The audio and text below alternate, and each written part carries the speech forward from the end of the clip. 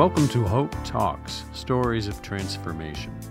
Hope Talks is a project of David's United Church of Christ in Canal, Winchester, Ohio, and dedicated to providing stories with different perspectives of hope. Hello again, everyone. It's your host, Jim Nolan, and I'm sitting here with one of my favorite people, my walking buddy, Steve Knorr. And you know, Steve, like so many people looking forward to the new year and so grateful that the disaster of 2020 is hopefully fading in the rearview mirror, I can't help but wonder how we can remain hopeful in the coming year in the face of such a continuing global pandemic, an economy that's in tatters and surrounded by just so much deep social division and unrest. And as I try to take a breath from all this mess around us, I keep remembering something that the legendary TV icon, Mr. Rogers, once said about difficult times. Remember, he said that when things look bleak, his mother would always remind him, look for the helpers, for with them you will find light and hope to carry you through. Steve, you are one of the helpingest pairs of hands I know. And I want to invite you this morning to share some of your insights, if you will, about how and why you are such an uber volunteer. Is it your background as an ex-cop, both civilian and military, or your years of training developmentally disabled adults, or that deep Episcopal faith of yours that motivates you to spend your retirement years doing such things as being the Red Cross Disaster Relief Coordinator here in Columbus, or your summers sometimes as a soup kitchen cook in Guatemala? What gives, my friend? What's behind those helping hands? Hi, Jim. Hey. I've been thinking about this. We've talked before about our many walks. I think it's a mindset. I can't say, it's how I grew up or anything else. I think it's over time you develop these interests. I think some of the early times with the disaster action teams, because I had been in the military and I had been on the police department, and that type of energy I got from that was one thing, but the more I got into it, the more I realized that the other part was to help the individuals that I was seeing that were damaged in these incidents, whether it was I went to the terrible tornado in Moore, Oklahoma as a caseworker, and I worked almost exclusively with the families that lost all those children in that hurricane. And I think that kind of cemented that need in me to reach out and help. You were talking earlier about 2020, and I particularly looked at walking into a dark tunnel for the next 4 years, and I saw that light at the end of it. And I was hoping that light was better times and not something on fire and burning. And that hope I use it the same way for going to Guatemala or going to a fire or signing cases or talking to a client that they're walking into a very dark tunnel, a very bad time in their life. I want to be kind of that light at the end of the tunnel to help them through that. Was there a particular, you talk about the tornadoes in Oklahoma, was that perhaps the defining experience, or were there other experiences that kind of combined to paint this sense of your inner identity, the always wanting to reach out and be that secure pair of hands? I really think that it started when I started working for the Franklin County Board of Developmental Disabilities. I'm working with an adult population, and quite a few of my clients did not have family. They had either been abandoned or the family was no longer active in their life. And so I ended up being mother, father, a relation to them one way or the other. Just maybe it was only 8 hours a day, 5 days a week, but that sense of helping them. Yeah, I was getting paid for it, but you were doing so much else on the side that you could see that your volunteering, your extra time was really working well on their behalf. So it was kind of a transition into the Red Cross. Even though I had worked for the Red Cross off and on for years as a volunteer, as a blood donor, and I taught first aid for them for a while. And I was a first aid trainer for the Council for the Local Boy Scouts for about 15 years. I don't know, I guess I've always just been enthused with volunteering. It sounds so draining, though. How do you keep your spirits up and going and motivated when you're surrounded by so much need and maybe brokenness even? I have the greatest support force in the entire world. I have a wife I've been married to for 51 years that no matter what I wanted to do or to attempt to do, she's always supported that. I have two sons that I don't know how I fool them, but they think I'm probably one of the greatest people in the world. So you have to share your secret there. I kind of use that as I don't want to do this because I don't want to lose my halo, because the halo is only 6 inches before it becomes a noose, and and I don't want the noose. I want to keep the halo.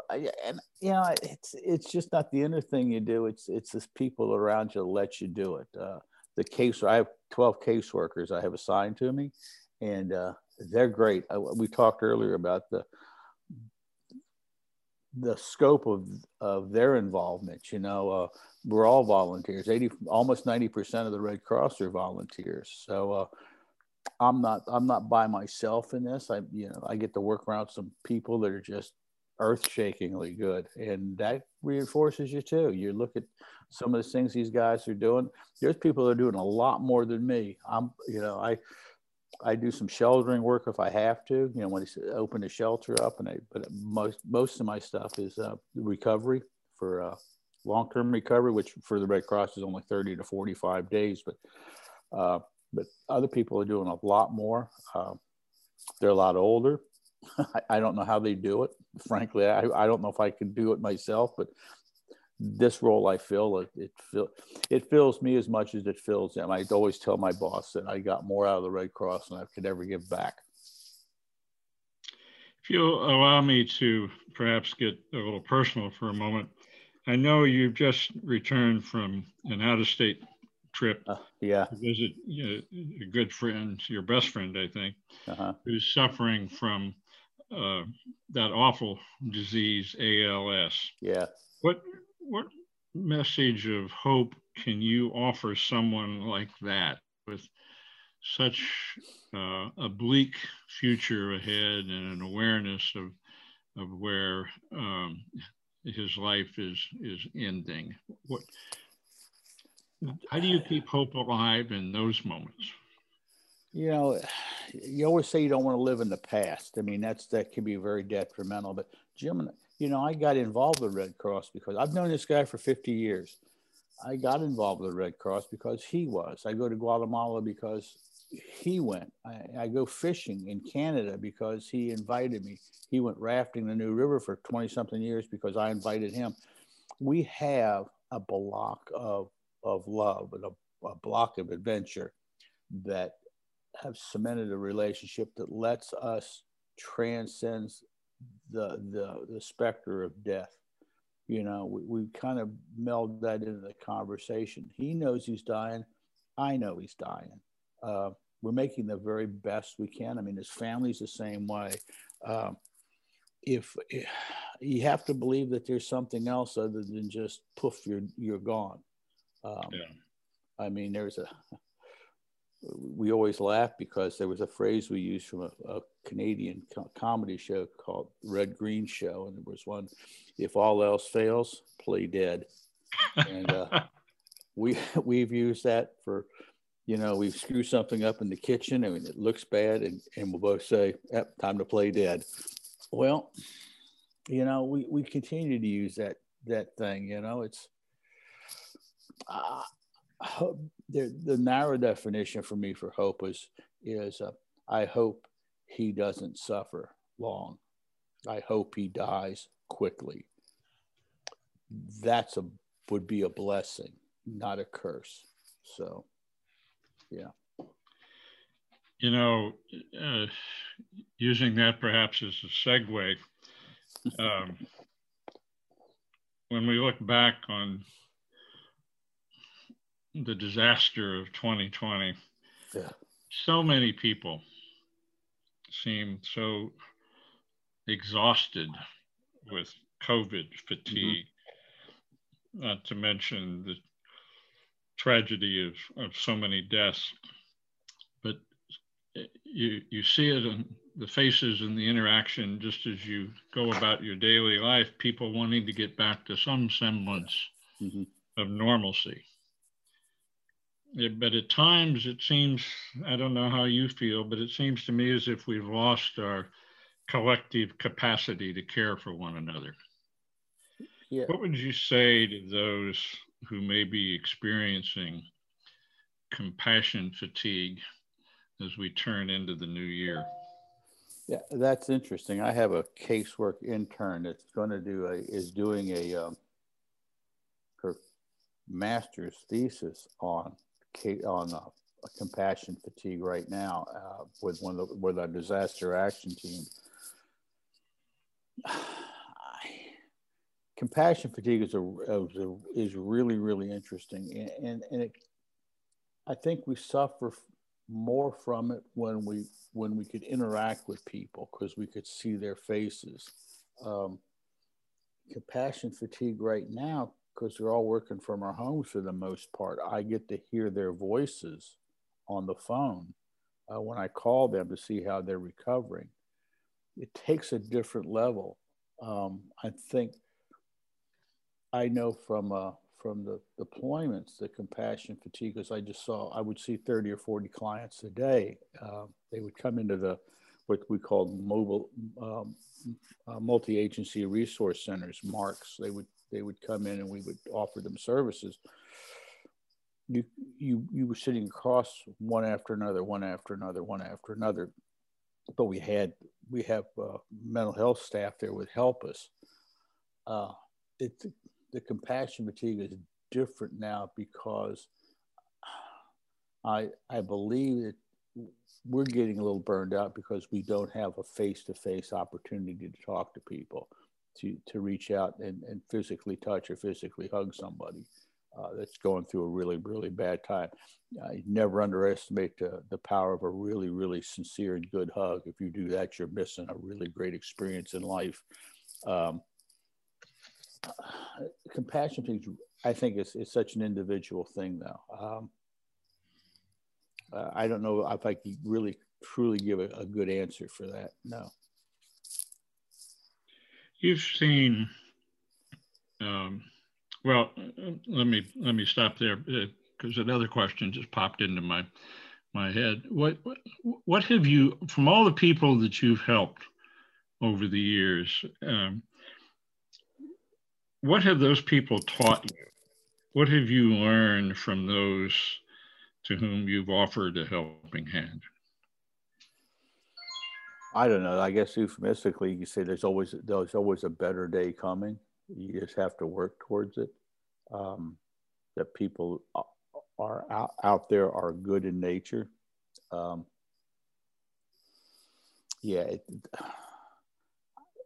I don't think everything's painted black or white. There's different levels of success, and it's up to most people to achieve that. What role has your faith played in the evolution of your volunteerism and your enduring sense of hope? Where does faith come into play? I believe it's extremely important. I don't think, for me, they go hand in hand. We talked earlier, faith and hope are two different sides of the same coin. We talked the other day, like I was using the analogy of homework, that I didn't quite complete my studies right, so I kind of hoped my tests came out right, or I studied really, really hard, and I had faith that my test scores were going to come out right. The energy you put into it, what you believe, the people you hang out with. I was raised in a church. I've been quite a few different religions, all Protestant. I was raised an Episcopalian, but being in the service, we traveled around a lot. So, but all the religions taught me, do unto others, which is, to me, is the sign that I wear, that you have to wear. I'm going to do this for you because that's how I want you to do for me. And I think most religions have that doctrine. I could be wrong. I'm probably not, though, right? No, I don't think you're wrong at all. At the core of all of our shared faith, be it Judaism or Islam or Buddhism, you can go down the range. When you scrape it all away, there's a common core of looking out for our fellow man, our woman. So it's something we all share. As we wrap up, is there any advice you would have or want to share with someone who feels an ache and a tug to get involved, but just isn't quite sure how to go about it? A few years ago, I gave a commencement address for a master's program at a local university, and I told them that there isn't an organization around here, around your neighborhood, no matter who's listening, that if you called and volunteered your time, they wouldn't be happy. They would turn you down. Everybody needs a volunteer. We've all gone through work experiences, and we've inhaled a bunch of information, some good, some bad, some worthless, some not worthless, but you don't know who would need that information. So when you retire, you can either make a decision whether you want to take all that information and just dump in the trash can and march your happy way into oblivion, or you'd like to share it someplace.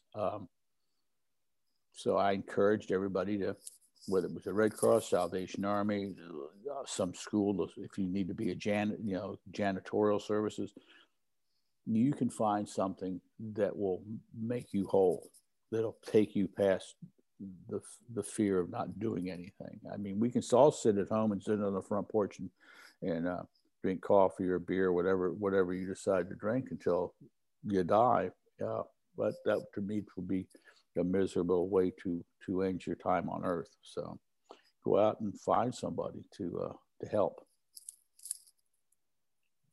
Amen, brother. Thanks so much, Steve, for sharing your thoughts and insights, stories, yet another story of ordinary people doing extraordinary things. Thank you for listening to Hope Talks. Thank you for listening to this segment of Hope Talks. I hope you join us again. And please encourage others to listen and check out other David's United Church of Christ programs at davidsucc.net. It is our hope that your day is filled with hope.